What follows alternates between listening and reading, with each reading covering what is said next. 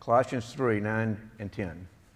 Do not lie to one another, seeing that you have put off the old self with its practices, and have put on the new self, which is being renewed in knowledge after the image of its creator. Verses 12 through 14. Put on then, as God's chosen ones, holy and beloved, compassionate hearts, kindness, humility, meekness, and patience, bearing with one another, and if one has a complaint against another, forgiving each other, as the Lord has forgiven you, so you must also forgive. And above all, put on love, which binds everything in perfect harmony. May God bless this reading of His Word. We've been studying Living Wisely, looking at the lens through Proverbs. And occasionally one finds oneself in an exam, in a class or a test. And we stop and we say, how did I get in this class? I didn't sign up for this test or this exam. I'm not sure how this happened. Sanctification can be like that. Sanctification often is something we find ourselves in the middle of, and we're not sure how we accidentally got there. Life has enrolled us in the class called Real Life.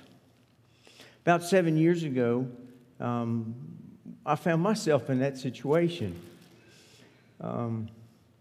Some of you that are new to Roanoke or new to the church may not know this, but I was a practicing ophthalmologist for a while as a side gig. And I found myself retiring from ophthalmology a little bit earlier than I thought I would. And I enrolled in this class called Life, Real Life.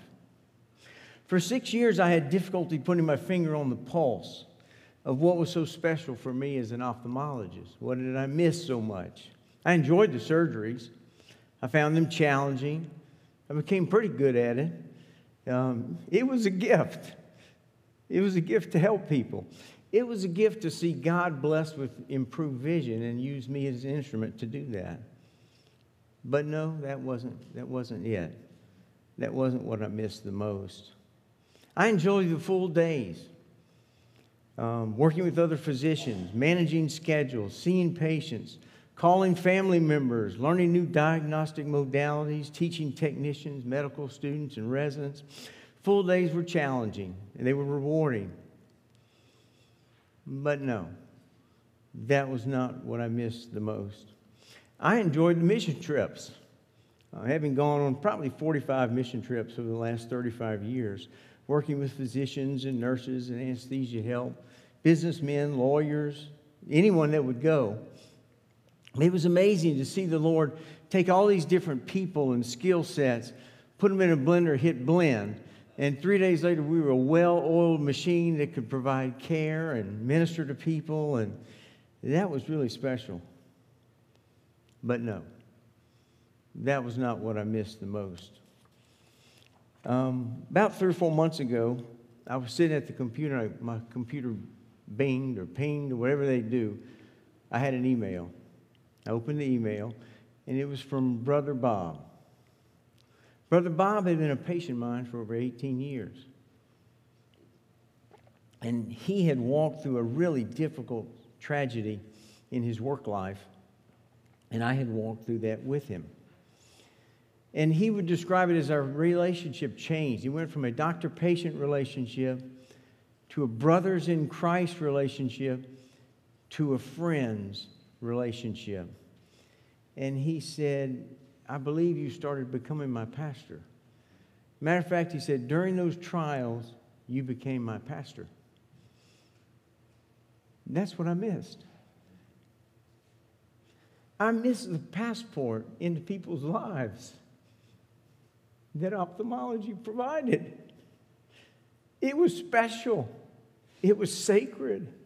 It was a sacred trust. It was a trust provided by God Himself, welcomed by another traveler on this walk we call life. So what is it that qualifies a relationship as sacred? Is it longevity? Is that it? I don't think so. Is it vulnerability? Just mutual vulnerability? I don't think so. Relationships are sacred, but what makes them so? A couple other questions. Are all relationships sacred for a believer? How do we honor the unique opportunities from God through relationships? Is it possible to have all relationships be sacred and it not become burdensome? First thing I want us to understand is that God designed us to live in relationships. And that's one of the reasons they are sacred, is because it's His design. In Genesis 1:1, in the beginning God created the heavens and the earth. That word God is the word Elohim. What it is, it's the plural form of God, of El. And we're seeing a picture of, in eternity past, God the Father, God the Son, and God the Holy Spirit lived in perfect unity in eternity past. And in eternity future, they will live the same way. There was perfect community in God Himself. And that's where the source of our design for relationships come from, is from Elohim Himself. God sets the pattern. In Genesis 1:26, we see a similar truth. Then God said, "Let us make man in our image, in our likeness. Let them rule over the fish of the sea, the birds of the air, and the crawfish in the bayou." That's my version. So let us, again the plural form, God in perfect community, designed us this way. We are image bearers called to live in relationships. So number one, we've seen God and we've read of God living in perfect community. We've also seen the unhealth of us not living in good community in this pandemic, and the tragedy that we've seen with suicide rates increasing and just the unhappiness in people. Relationships are sacred because they were designed such by a holy God. But also God's redemptive plan was and is for all people. I want you to hear me. God's redemptive plan was, always, is now, and will be for all people. In Genesis chapter 12, we begin to see the introduction to this. The Lord said to Abram, "Leave your country, your people, and your father's household, and go to a land I will show you. I will make you into a great nation, and I will bless you. I will make your name great, and you will be a blessing. I will bless those who bless you. Whoever curses you, I will curse, and all the peoples on earth will be blessed through you." You are a blessing to all people, Jews, Gentiles, those opposed to me, those trying to live for me. In the book of Ruth, we see further evidence of this love in a beautiful love relationship where Ruth, a Moabite woman who's widowed, travels back to Israel with her mother-in-law. She needs a kinsman redeemer to restore the property that her husband lost with his death. She runs into Boaz, a kinsman redeemer. But the story doesn't stop there. She actually gives birth to Obed, who becomes the grandfather of King David. And she is in the family lineage of Jesus Christ Himself, the perfect kinsman redeemer who redeems her and redeems you and I today. God's redemptive plan was and is for all people. In the story of the Magi showing up in Bethlehem, probably in Nazareth more accurately, if we don't follow the model of the nativity scenes. But they showed up after Jesus was born in Bethlehem in Judea during the time of King Herod. The Magi from the east came to Jerusalem and asked, Where's the one who was born King of the Jews? We saw his star in the east and have come to worship. He's born King of the Jews. But in verse 11, on coming to the house, they saw the child with his mother Mary. They bowed down, they worshiped him. They opened their treasures and presented gifts of gold, frankincense, and myrrh. He was born King of the Jews. But the wise men fell at his feet and worshiped him. A mom who had dishwashing hands and diaper changing hands, not looking like royalty.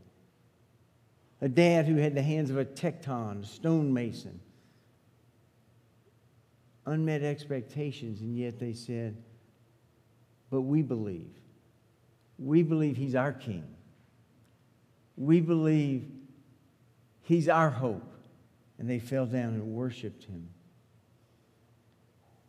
The message is clear that God's redemptive plan is and has been for all people. In John chapter 1, John the Baptist sees Christ coming towards him in the Jordan River, and he says, behold the Lamb of God who takes away what? The sin of the Jews. Is that right, Chip? The sin of the... No. Behold the Lamb of the God who takes away the sin of the world. His redemptive plan is for all people. Thief on the cross, one of them cussing him. One of them says, do you not fear God? His grace is for all and is sufficient for all. And he says, today I will see you in heaven. Pete sent around a funny story. Alistair Begg was telling the story about the thief on the cross who showed up in heaven about a week and a half ago. He sent this around. And he shows up at the pearly gates, and the angel's checking him in. He says, how did you get here? I don't know. I mean, you got to know. I mean, how did you get here? He said, I don't know. He said, well, let me get my supervisor. He goes get the supervising angel. So tell me how you got here.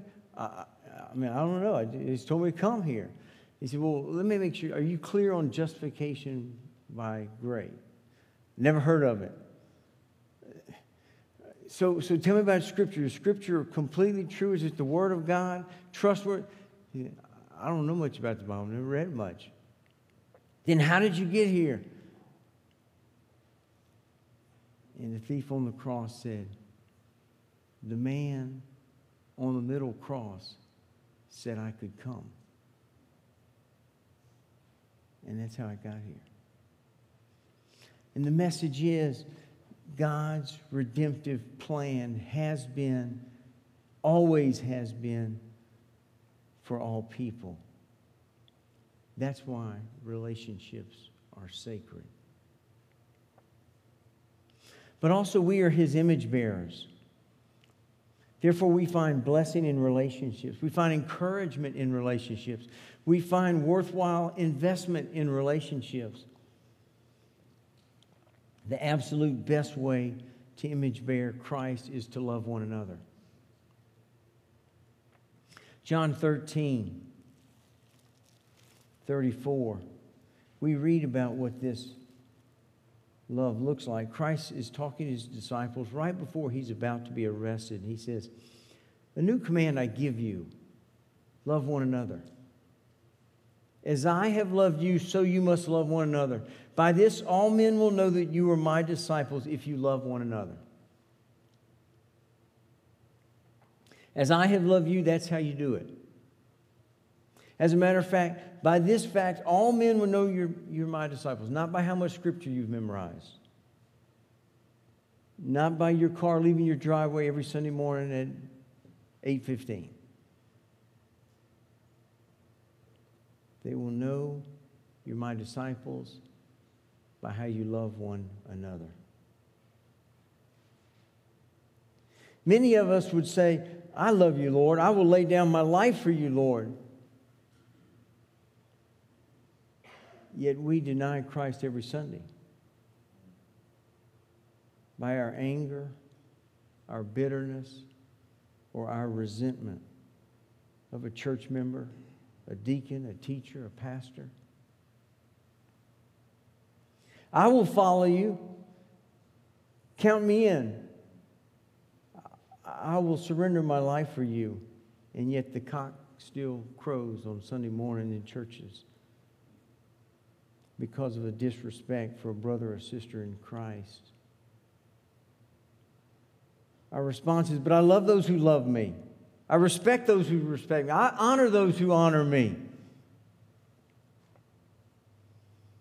Scripture tells us that's good. So do the tax collectors and the pagans. A Christ follower is called to image bear Christ in relationships. That's why relationships are sacred. A few years ago, we shared a definition that Bob Jones had given us. The love one another that image bears Christ is defined this way. Love is volition. It's a decision, an act of the will. It is a whole-souled commitment of attitude and action to seek the highest good for the one loved, even at great personal cost. The whole person, mind, will, and emotion, unites to want and to work for the other person's best. That's more than I love LSU football. That's more than I love chili dogs. To want and to work for the other person's best. When we look at living wisely in relationships, we look at Christ's example and we bear image of Him. This is a special love. It's not a love that is motivated by emotion, although emotion may be a part of it. It's not about comfort and convenience, all those things are valued. It's not about denying personal preferences or acquiescing to another's preferences, although it does seek peace, because peace is good. If we're going to handle relationships in a sacred way, we need to know or define what this other person's best is, what the highest good is. How do we define that? Jay, you've been chairman of the deacons. Maybe we just assign that as a duty to the chairman of the deacons from now on, that they get to determine what everybody's best good is. Yeah, let's don't do that. We have trouble getting a chairman of the deacons. Fortunately, Scripture has laid this out.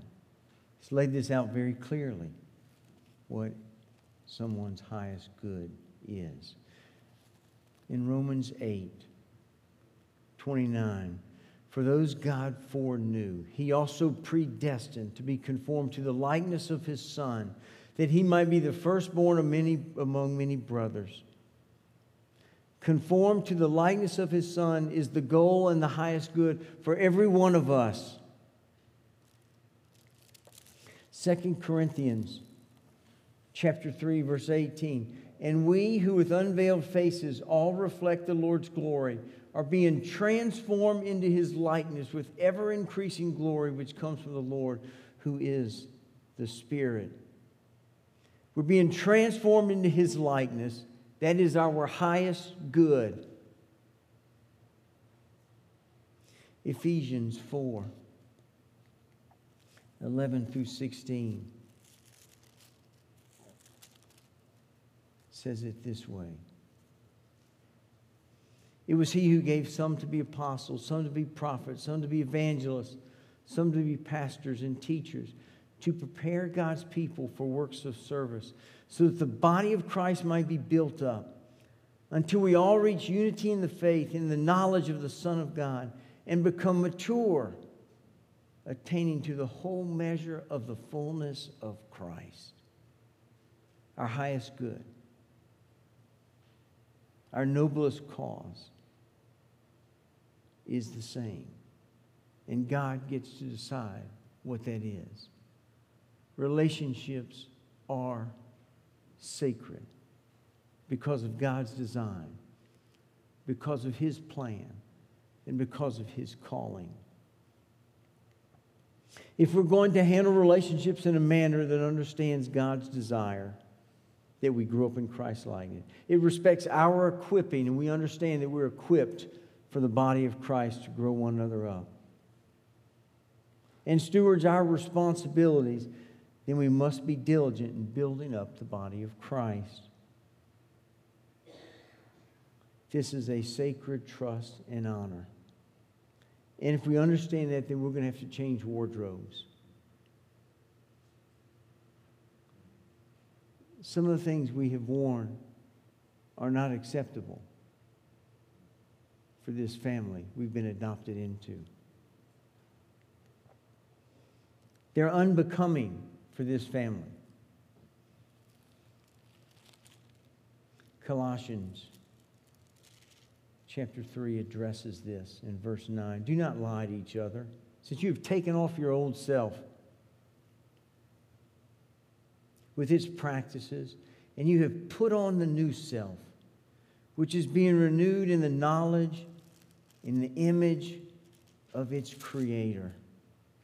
Therefore, as God's chosen people, holy and dearly loved, you've taken some things off.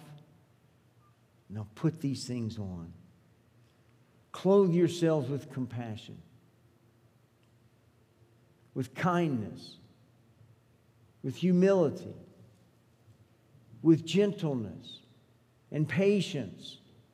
Bear with each other. Forgive whatever grievances you may have against one another. Forgive as the Lord forgave you.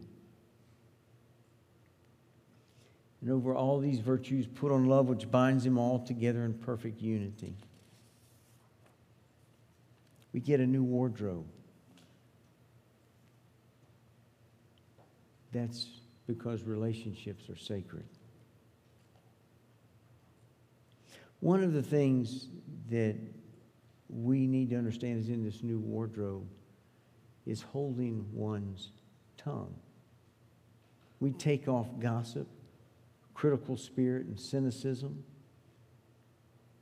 and our tongues are made as they were designed to praise, to encourage, to affirm, to comfort, to mourn.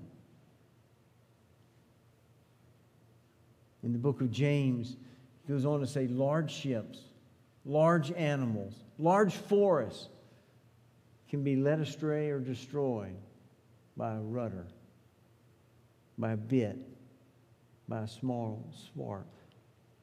And it's like that with our tongue. Tim Keller says that it is idolatry when we learn to listen just enough to get our turn to speak. Because what we're saying when we do that is what really matters is my thoughts and my opinions. And that's idolatry. We need to be a good listener and hold one's tongue. Pete talked about gentleness last week. That's another thing we need to put on in this wardrobe of sacred relationships. You know, Philippians is an interesting book. Some people call it the book of joy. And yet in chapter 4, Paul asserts himself in the middle of a conflict. There's two women that are having conflict in the Philippian church. That's crazy, Pastor Paul get in the middle of that. But he gets in the middle of it. He says, I plead with Euodia and I plead with Syntyche to agree with each other in the Lord. Yes, and I ask you, loyal yoke fellow, help these women who have contended at my side in the cause of the gospel, along with Clement and the rest of my fellow workers whose names are in the book of life. He says, this is who you've been. You've contended at my side, and now you're at each other's throats. Rejoice in the Lord always, and I say it again, rejoice. We need something here.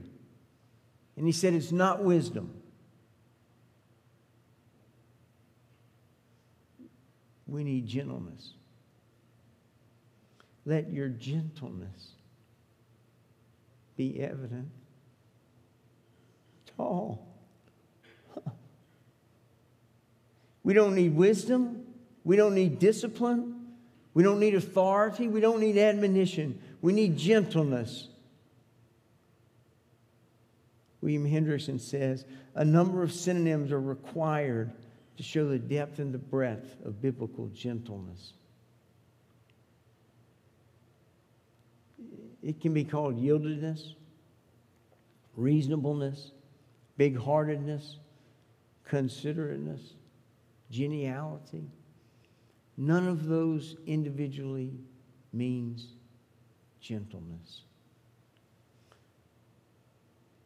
Perhaps gentleness is one of those things we put on that we don't recognize until it's not there. There are some things like that in sacred relationships. You don't realize it's not there until it's absent. There's some other things in this wardrobe that we will get to later. For time constraints, I'll finish up. I'm sorry we didn't look at the scriptures we read. Those are good scriptures. We need to look at kindness, forbearance, gratitude, generosity, forgiveness, humility. But there are also some things that we got to remember to take off. Gossip, anger, selfishness, sarcasm, short temper, self-righteousness, arrogance, pride, bitterness, unforgiveness.